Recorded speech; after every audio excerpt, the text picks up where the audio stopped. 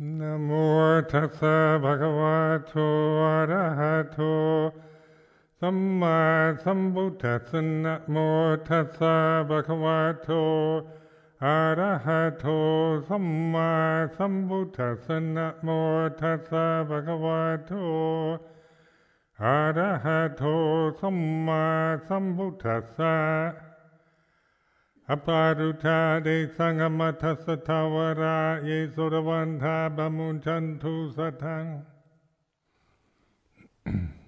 So, at tea time this afternoon, the people were asking, monks were asking about giving Dhamma talks. And so, just to explain, the coming from emptiness rather than from some kind of message or planned teaching. When I went to live in with Ajahn Chah, and he and I had to learn to speak Thai language.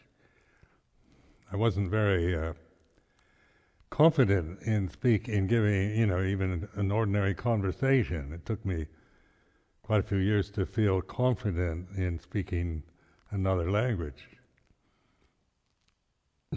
So, but he insisted after several years of me giving Dhamma talks in Thai, because there were no English speakers at that time, except myself. So this was seemed like an unfair request to me, my Western mind, because I always see giving a Dhamma talk as some kind of like I'm teaching you something.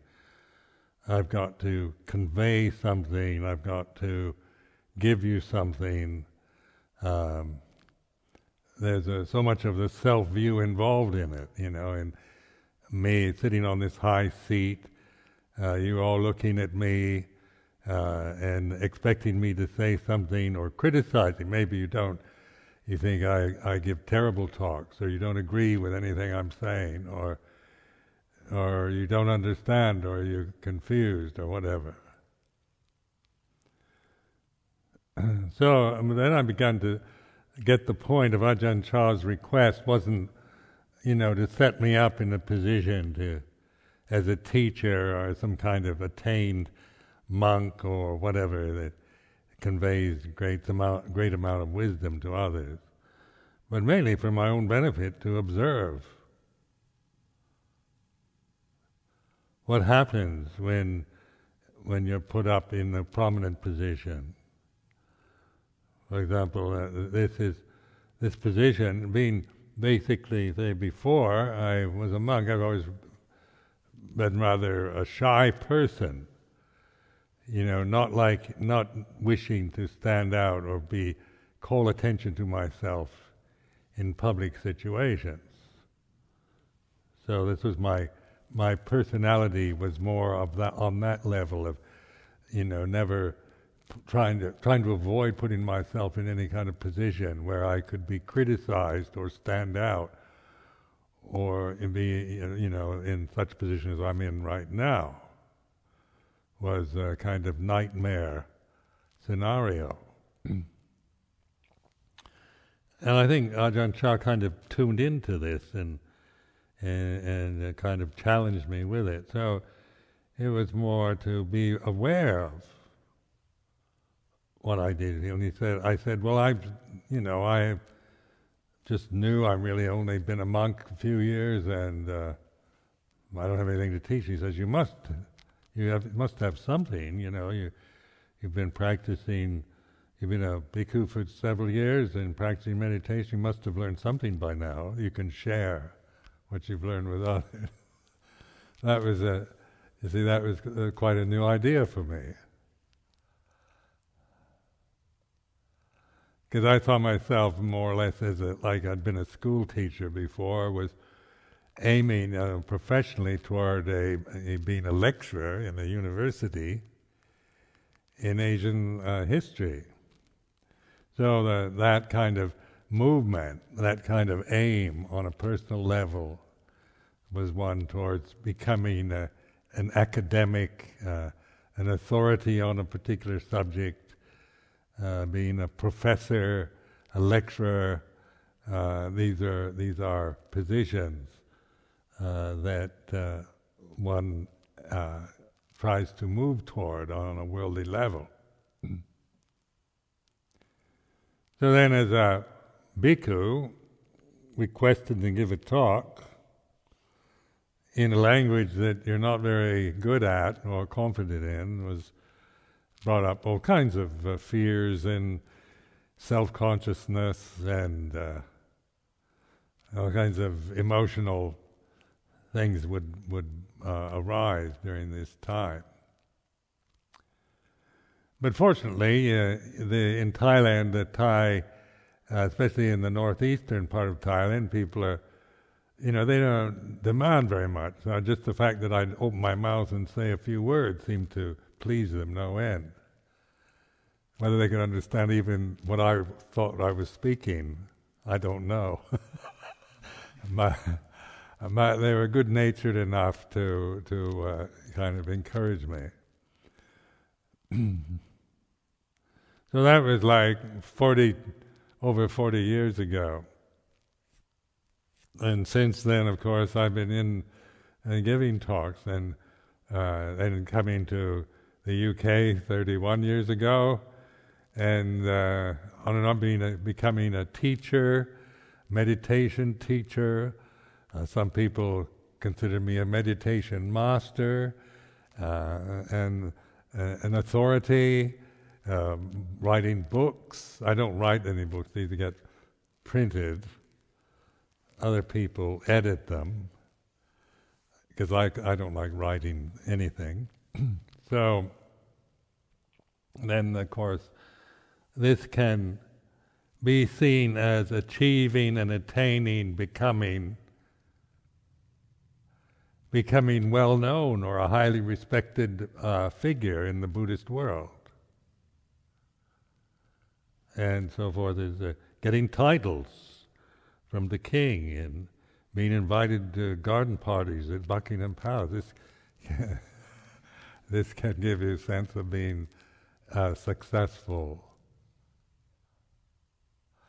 But what I've learned because of the basic instruction of Luang Por Chah years ago, starting out with self-conscious, anxious feeling, trying to express profound insights with language that I didn't feel very confident in speaking. Imagine that dilemma. It's really quite,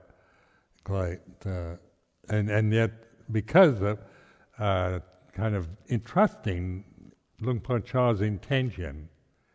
His intention wasn't to set me up as some kind of teacher, master, or authority, but to mindfulness, being aware, non-attachment, seeing the suffering caused through self-consciousness, through identity, through feeling of success or failure.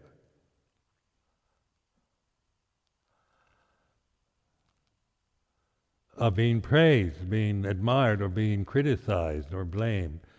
So these 8 worldly dhammas, lokatampat, these were constantly being emphasized in the talks, in the instruction of Luang Por Chah. Getting to see the 8 worldly dhammas, the desire, the wanting happiness, not wanting to suffer, sukha and dukkha are 2.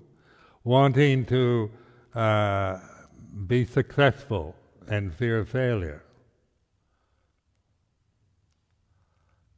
Lap and yot, wanting, to be successful in whatever, whether it's in worldly ways or in spiritual ways, wanting to attain and achieve.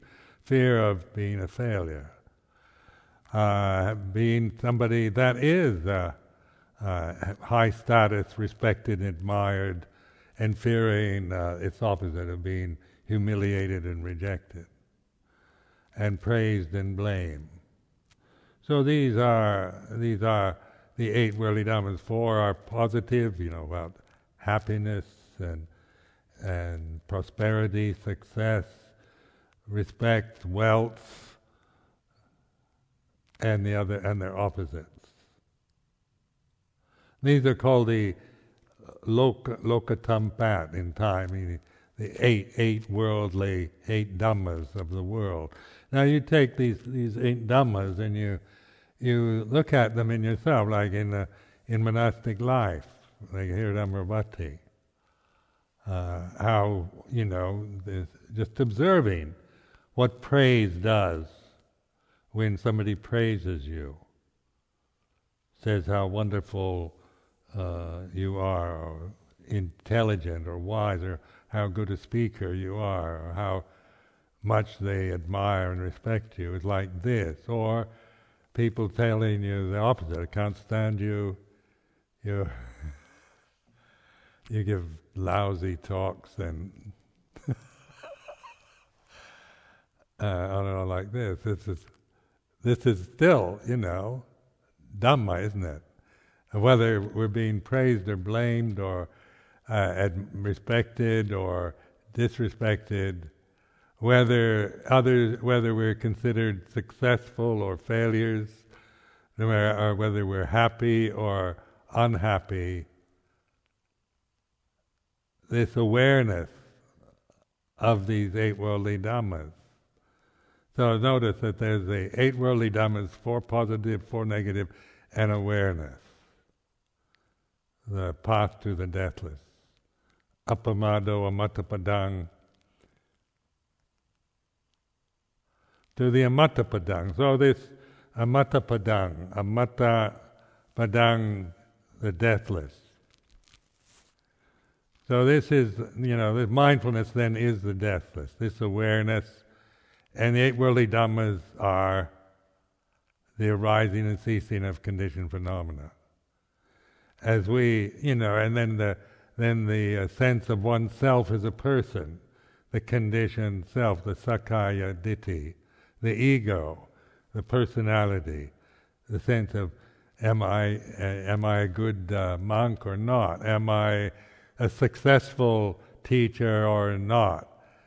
Have I attained anything? What have I attained after 42 years in the robe? Or have I failed? Has it been a waste of time? How happy has this life brought me? A lot of happiness or a lot of suffering? And so then on the personal level, there's these different ways of judging success and failure, happiness and suffering, praise and blame.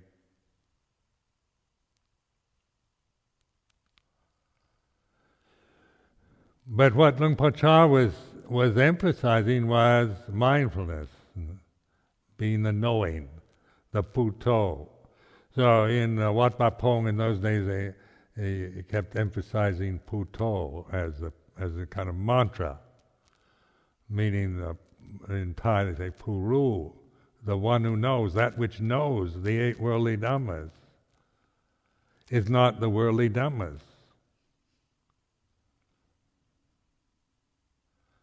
So the Phuto then knows the 8 worldly dhammas as anicca, dukkha, anatta. They arise and they cease depending, like being praised, is like this. You get sometimes the conditions for being praised are present, so everybody says you're a great teacher. And sometimes conditions for being criticized and condemned, you're a lousy teacher. It's not, it's not a permanent state, is it? And yet the ego thinks that it can really grasp this. Today somebody said I was a terrible teacher, and I felt so depressed and deflated and upset. Is like this.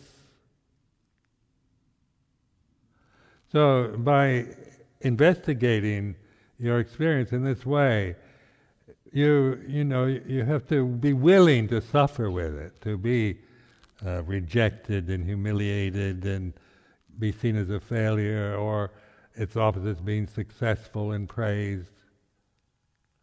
But the emphasis is on the Buddho, on awareness, not on success or failure.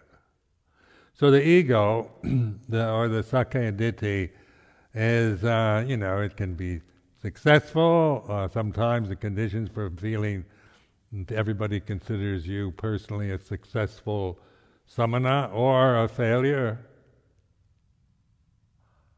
These are dependent conditions, aren't they? They're not permanent. They're anatta, they're not self.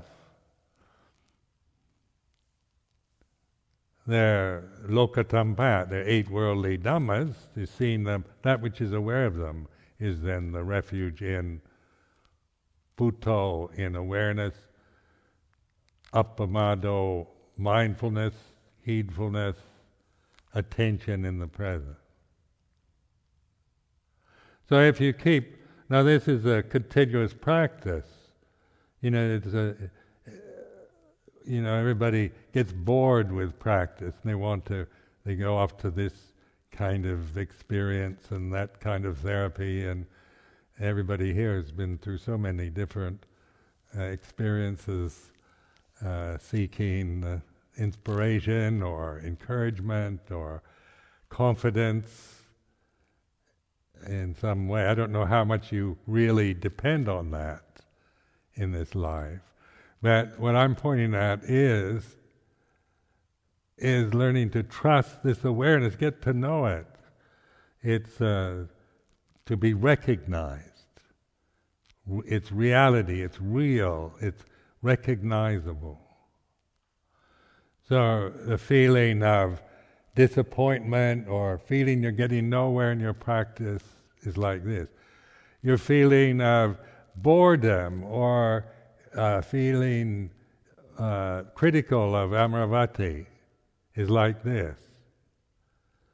So you live here long, a few years, and you get bored with it, and with the bored listening to me, or you get bored with monks and nuns and problems that arise in Sangha, and you want to go somewhere else. Well, that's a conditioned state, isn't it? The sense of I want, I don't like this place anymore. I want to go somewhere else. Is like this. So what I'm pointing to is a determined. Not trying to convince you to stay here, but to use whatever you're feeling with awareness, with sati and panya, wisdom.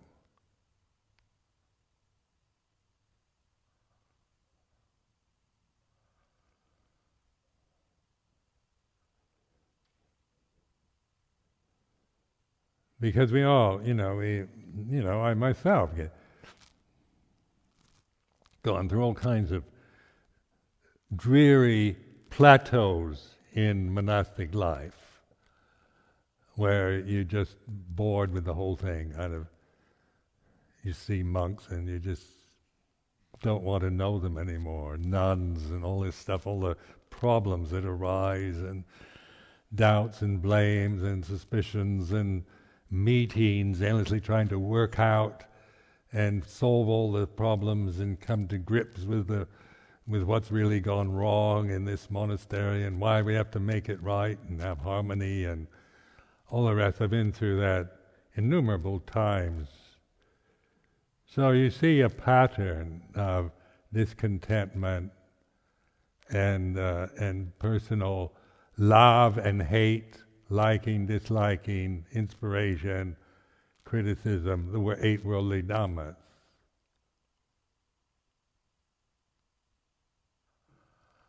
So this sense of refuge then in Buddha Dhamma Sangha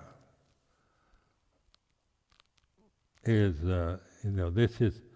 this isn't something just to memorize in Pali, but to actually, what is this in the reality of now? Because there's only the now. Paccuppanna Dhamma. And there's a little thing that embroidered statement of mine. The past is a memory, the future the unknown, now is the knowing. Something like that is a reflection. That's not Buddhist doctrine. I don't mean to tell you that, but it's like it's a reflective teaching. Something to, what is the past right now? So it's not about, well, the past, I did this in the past, I was born 74 years ago, that kind of thing. But I mean, right now, sitting here on this high seat, is and I think of just having tea with the monks. That's a memory now. That was only a couple of hours ago, but that's a memory at this moment. Just affirming this, noticing that having tea with the monks a couple of hours ago, and right now that's a memory. A memory's like this. Sanya Kanda, isn't it? It's putting it in the Kanda reference, the 5 Khandas. So a memory arises and ceases, isn't it? I don't have this memory all the time. The conditions for remembering having tea with the monks today has arisen, so then this memory is like this. A memory is anicca, isn't it? It begins and ends, arises, ceases, and there's nothing much to it, as far as it has no sense of a kind of permanent sense of mind. It's very ephemeral, like compared to soap bubbles or foam on the sea. So the past is a memory. Well, that takes care of all your past, everything. This morning, tea time, yesterday, 5 years ago, 10 years ago, whatever. So you're simplifying everything. That which is aware in the present, Buddho, it's not a memory, is it? It's attention, it's mindfulness. It's not me trying to be mindful. It's purely the immanent act of paying attention, being alert, reflective, open, receptive to the 8 worldly dhammas, to the conditions that arise and cease in this present moment. So, memory of tea with the monks today is this. There's no need for me to become obsessed with this memory. It wasn't anything that significant. But it is a memory, whether it's a pleasant or unpleasant memory. It's just seen not in terms of pleasant or unpleasant, exciting, interesting, or waste of time or whatever. It's like this. A memory is a memory. We're not interested in its quality, of whether it's an important memory or a stupid memory, but it is a memory. You see what I'm pointing at? To see this Buddho is aware of sanya. Panya, in other words, wisdom discerns sanya, or memory. Sanya can't know anything about panya. So, you think, I've got to try to be more wise or get more wisdom. That's all sanya. That's all based on, I'm somebody who needs to get something I don't have.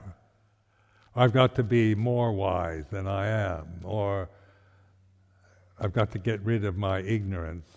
I've got to be mindful. All this is sanya, it's not panya.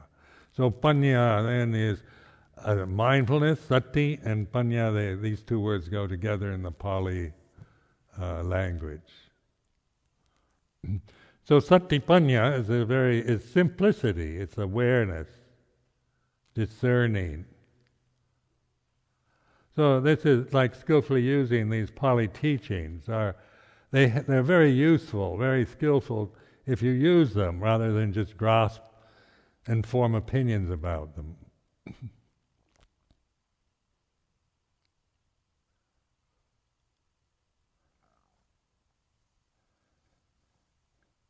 And the future is the unknown. So this is right now, sitting here in this high seat. Tomorrow and tomorrow and tomorrow. People keep asking me to go different places and give retreats. So I could,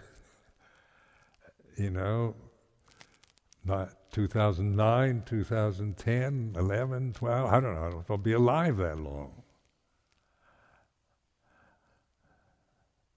And it's nice being popular, isn't it, when you're an old monk like this. Usually you're sent off into the nursing homes at my age. Become a couch potato watching television. I get invited to fascinating places, Sri Lanka, Czech Republic, Russia, Japan.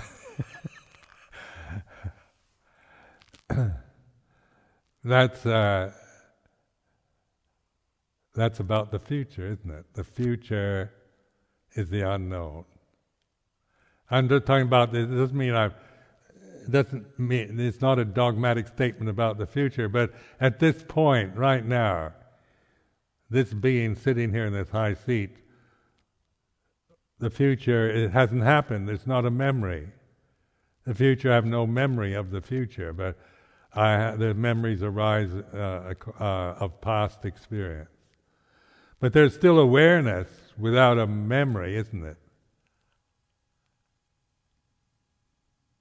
And so then I can project things into the future, like I will go to give a retreat in Portugal next year.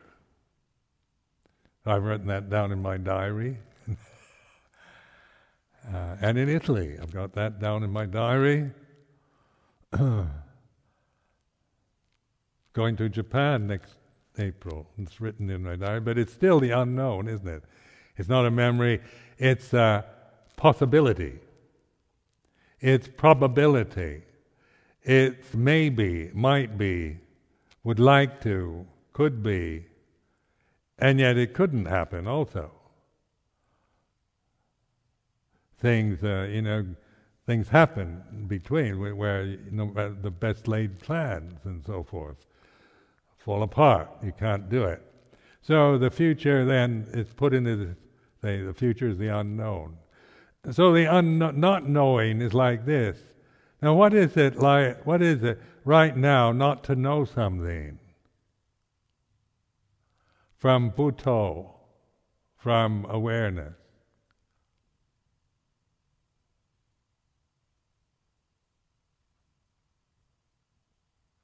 It's nothing, isn't it? Not knowing it makes your thinking mind stop, because you're not, instead of projecting, making your plans and all about going to Japan next April and doing this and doing that. That's planning for the future. But right now, reflecting, contemplating Dhamma, the future is unknown. And not knowing is like this. There's a knowing of not knowing. Buddho knows. Is a knowing of not knowing, is like this. Knowing, discerning, not knowing. Discerning the memory. Tea today with the monks was like this. So it's discerning, isn't it? It's not saying anything about whether it's good or bad, right or wrong, but it is a discerning ability. Panya is discernment. Condition is memory is a condition. But the future is in the memory. So what do you do about the future? What is it? What do we do with the future? We plan for it. We always think we've got to do something now to find success or happiness or enlightenment in the future, don't we? How many of you still meditate the idea of practicing in order to get something to attain enlightenment in the future? And so you think, right now I'm not enlightened, but I hope that I will be in the future. Or maybe you don't think so much of yourself that you think, I don't think I could ever achieve enlightenment, so I just hope I get a better rebirth in the future. If you believe in rebirth. But it's the future is the unknown. And then when you knowing the unknown is the thinking process doesn't operate. It's like a blank. A non-plussing of the thinking process is like this. Don't know. Not knowing is like this. So this Buddho discerns, isn't it? This awareness discerns not knowing, and knowing a memory is a memory. All conditions are impermanent. Sape sankarani cha. All, this is a reflection again.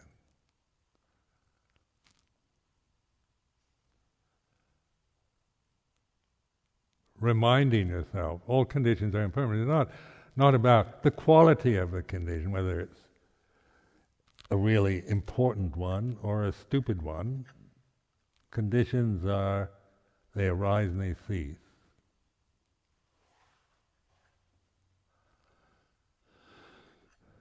And so then pursuing this simple teaching, in life here, in the monastery, as you experience it, the way you are, your feelings of love and hate, liking, disliking, your own feelings about yourself, whether you're good enough or not good enough, or whether you can or can't, or whatever.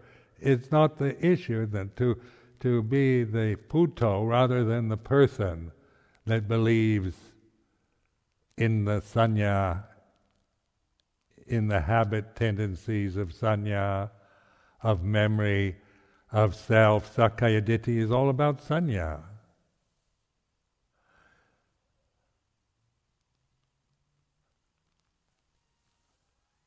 So, and your emotional nature is about sanya, my sensitivity, my feelings,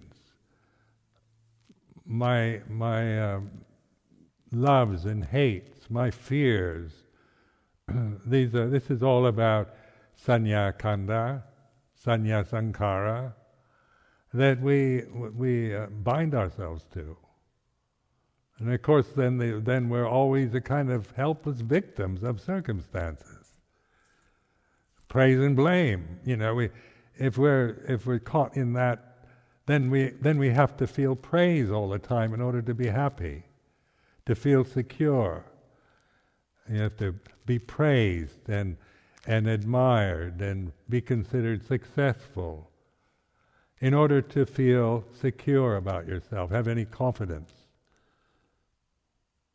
You need constant reinforcement of, yes, you're wonderful, yes, you're a good teacher, great meditation teacher, you're very virtuous, you're a wonderful person, we all love you. We like this, don't we? It makes us feel good. And then the opposite, we dread that. Dread being criticized and looked down on and despised and humiliated and so forth. And this is you see, the ego is such a delicate thing. It's so dependent on conditions, on how you feel, whether the sun's out or not. And you were dependent on the people in the community. And then we feel, when somebody we admire disrobes or leaves, we feel, something, we feel hurt or grief or loss. Doubt, because maybe our commitment to this life was based on, somebody else's commitment. We need role models and examples, exemplary monks and nuns to make us feel secure that we've made the right decision, we're doing the right thing. So when somebody we admire suddenly says, I can't stand this life anymore, I'm leaving, I'm getting out, goodbye. What do you feel? Your ego, isn't it? Memory, sanya, sakaya ditthi. Now that's normal, on that level, not to say you shouldn't feel anything, but to use I'm encouraging you to awaken to the feeling, your emotional needs and expectations and fears are like this. So you're, no matter what happens, on the 8 worldly Dhamma levels, it's not really terribly important if you trust in this simple path of awareness. Because you find your strength, your security in awareness, not in being successful person, a successful samana, admired and respected. It doesn't matter really.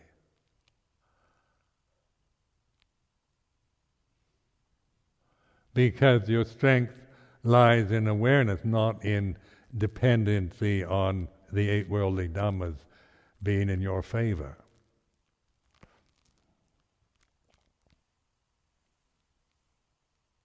Because they are very, like now they're trying this Radovan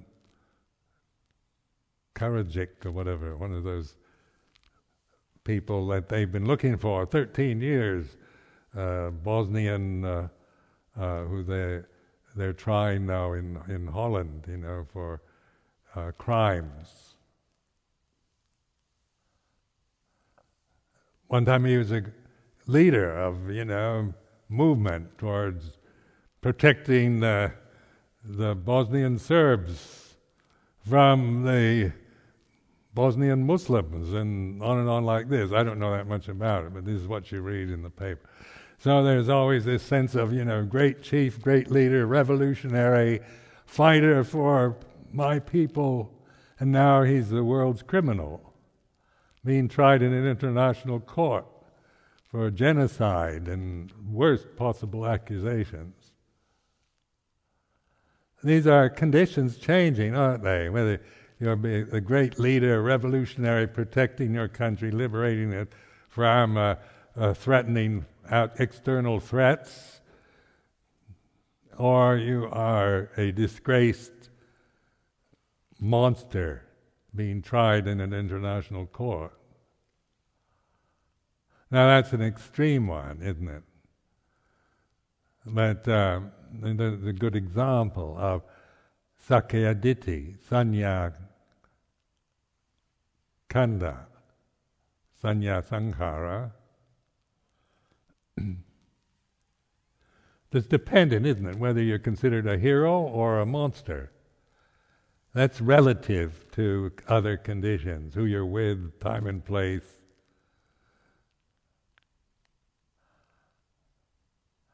But Putto is not dependent on conditions. It's all about here and now, awakened, conscious awareness, discerning the way it is.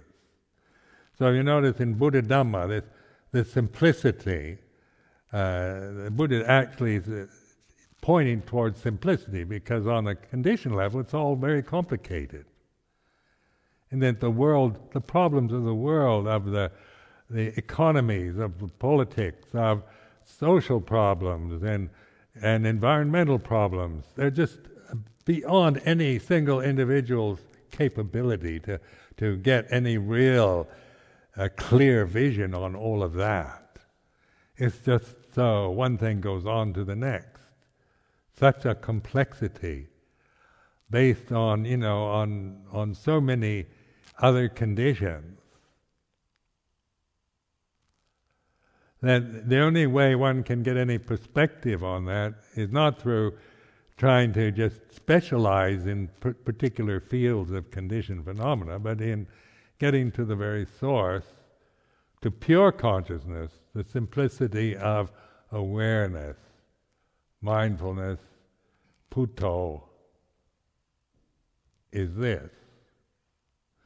Then cultivating that, this is what bhavana really is. It's cultivating this, so that in cultivating is applying it to the flow of your life, whether your favorite monks or nuns leave disillusioned with the life is like this, and you feel doubtful and uncertain and critical of the convention, critical of Buddhism and so forth. It's like this.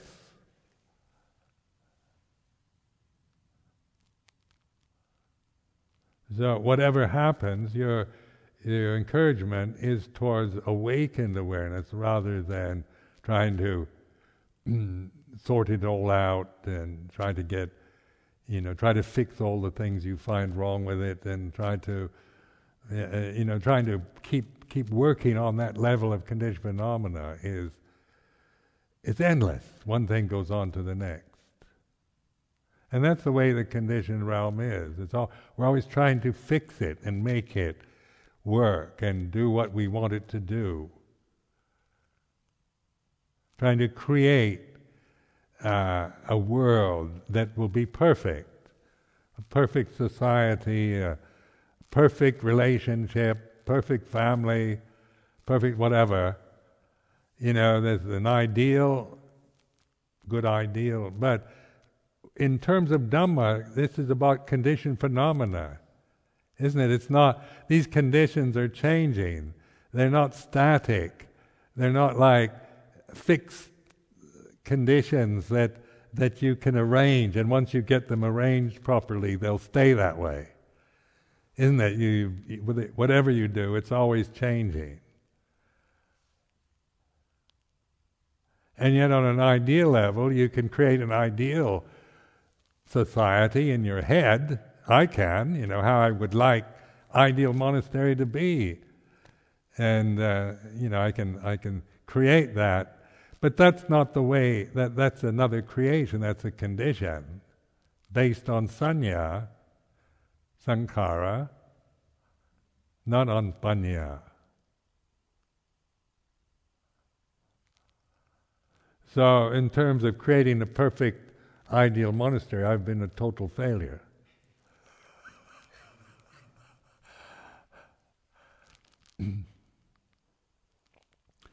But then there aren't any perfect monasteries.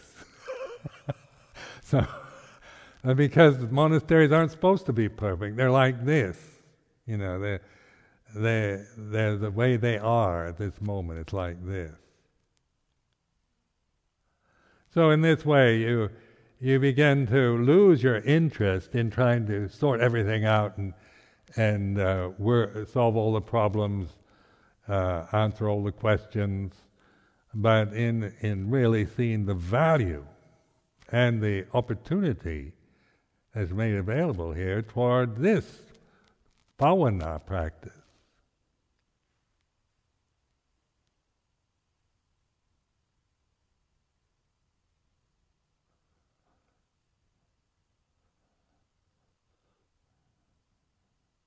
And then applying that to especially when you're the object of wrath or criticism, when people you've you've trusted turn against you, and things like this, being betrayed by others or disappointed.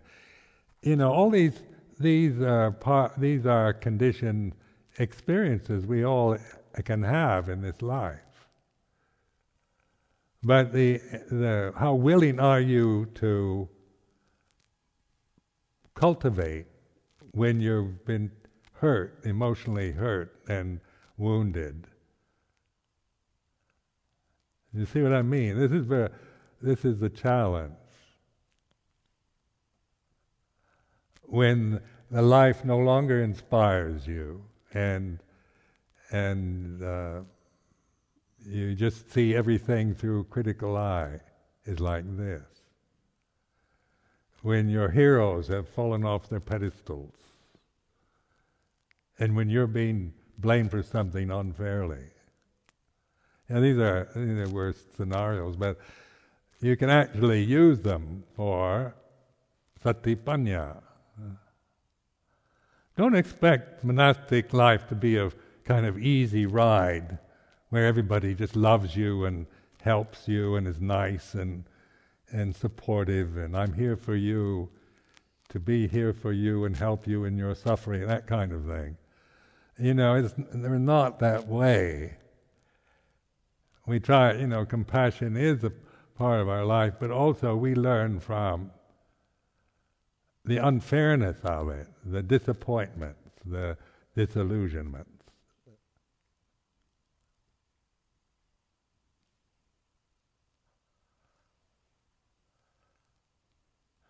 The thing that we have, is the moral commitment, the sense of our commitment to not using our bodies and speech, being not for harming or deluding or deceiving others or ourselves. So it's a dana sila, generosity. So it isn't just as Pope Benedict says, autoeroticism. We're not just here to play with ourselves, in other words. I mean, there is, Pope Benedict, when he was Cardinal Ratzinger, said Buddhism is a form of autoeroticism. It sounds like masturbation or something, doesn't it? But it means, like being so obsessed with yourself, my practice. But this is not what I'm saying. It's not about just, I'm going to get this for myself, but seeing the nature of self. And then in Sangha, supatipanno, ujupatipanno, isn't it? This is Sangha is not a personal thing. It's not about me as a person and myself and my practice. It's practicing in the right way. This supatipanno is mindfulness. Bhavana. Ujupatipanno, yayapatipanno, samijipatipanno. It's a cultivating mindfulness in our lives here, or wherever we happen to be.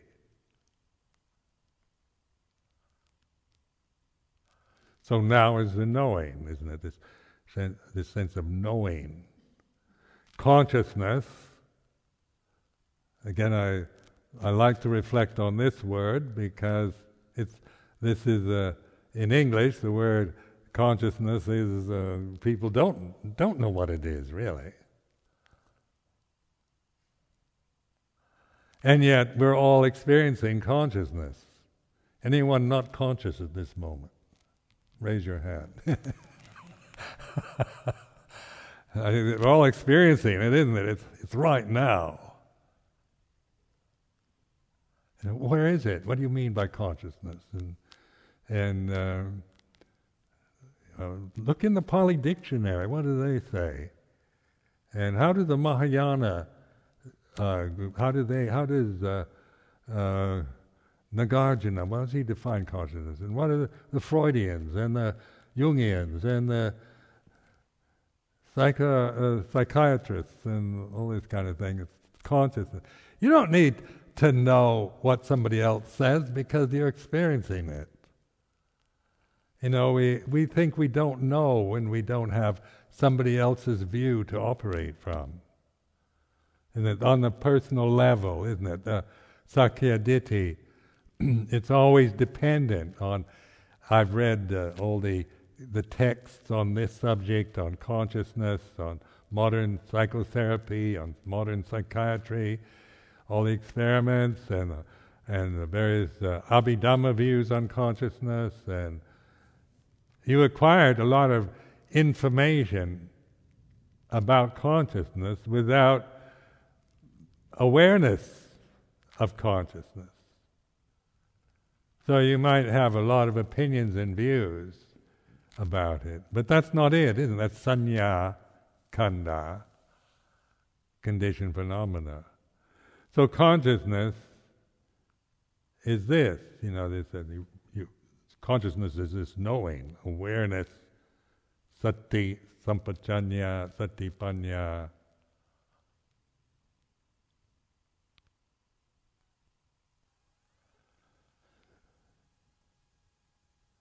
So mindfulness, the path to the deathless, these words repeating over and over. Mindfulness is the deathless. Now this is not a doctrine, so I'm not saying this to grasp or to be quoted, but to be reflected on. And when you just think of this is a panya or discerning or wisdom teaching. You're working through, if the past is only a memory in the present, then everything that you acquire from the past is just that. It's a memory in the present. It's anicca dukkha anatta. So, everything in your past is just soap bubble, really. Foam on the sea.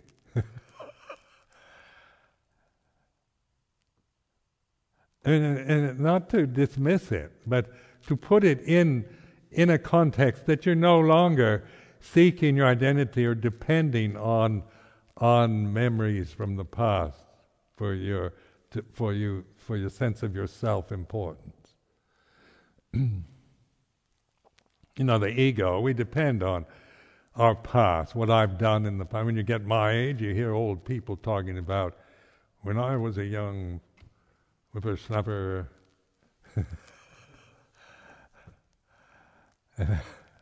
So you talk about your past, or you feel you've wasted your life. Your past is, you haven't been able to succeed in what you set your life goals out for. Life has been a dreadful disappointment. That's Sakkaya Ditthi.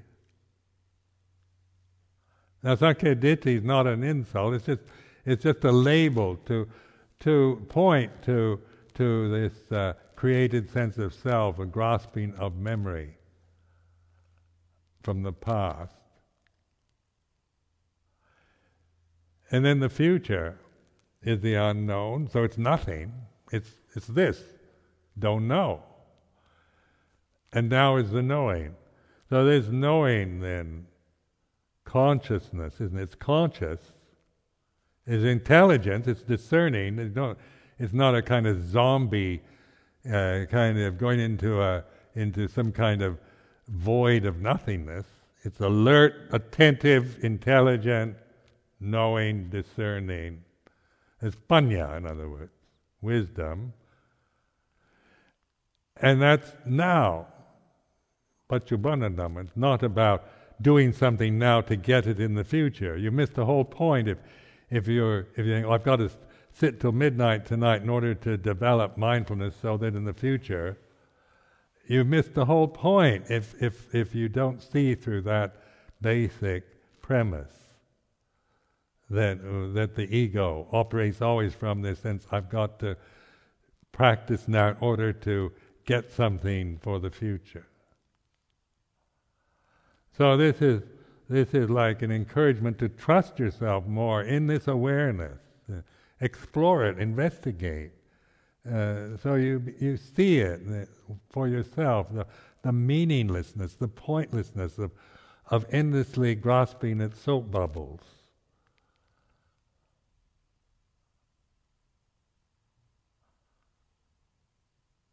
things that have nothing in them. You know, like these bubbles that you get at parties where you blow and you get beautiful bubbles, and then you grasp one and there's nothing. Where'd it go? That's what sanya is.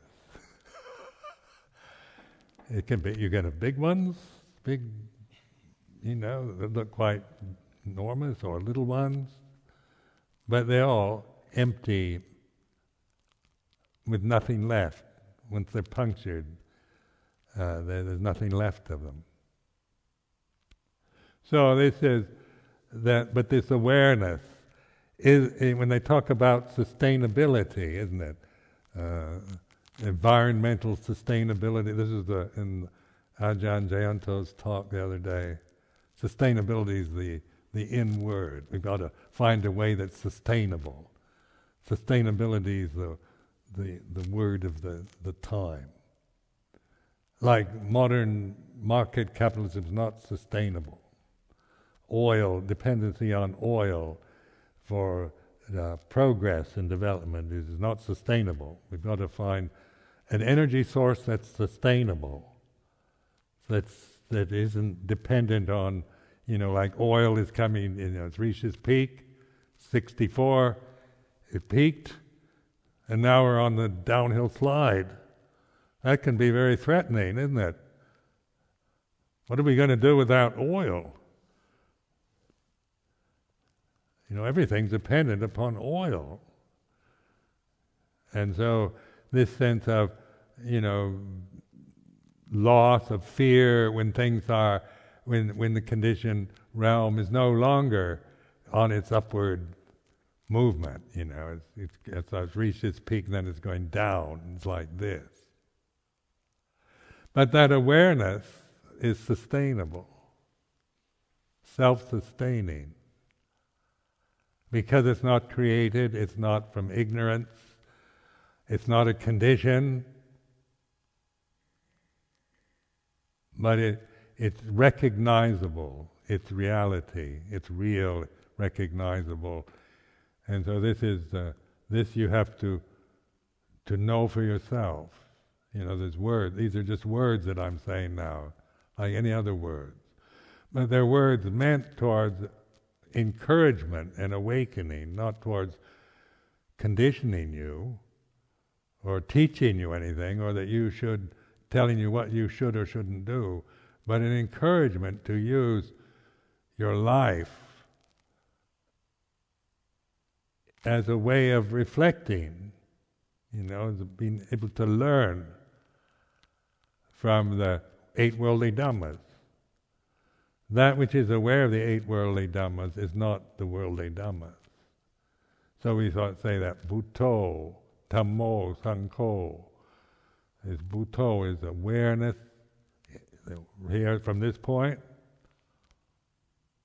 awakened, conscious awareness, seeing Dhamma, knowing reality, and cultivating this within the karma of this being here, Anjansameta. Whatever happens to that condition is not really the issue. Whether good health, bad health, success, failure, whatever is not really terribly important. Like anything, I hope I have a good health and die in a painless way, like the ego. We all want that. And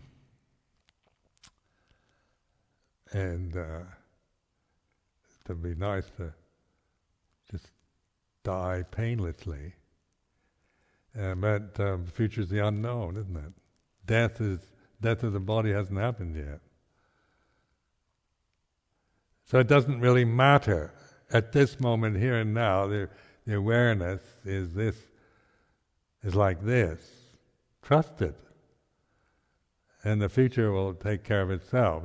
You'll be able to learn from whatever happens to you, physically or mentally or whatever, if you trust this, if you cultivate awareness. So I offer this for your reflection.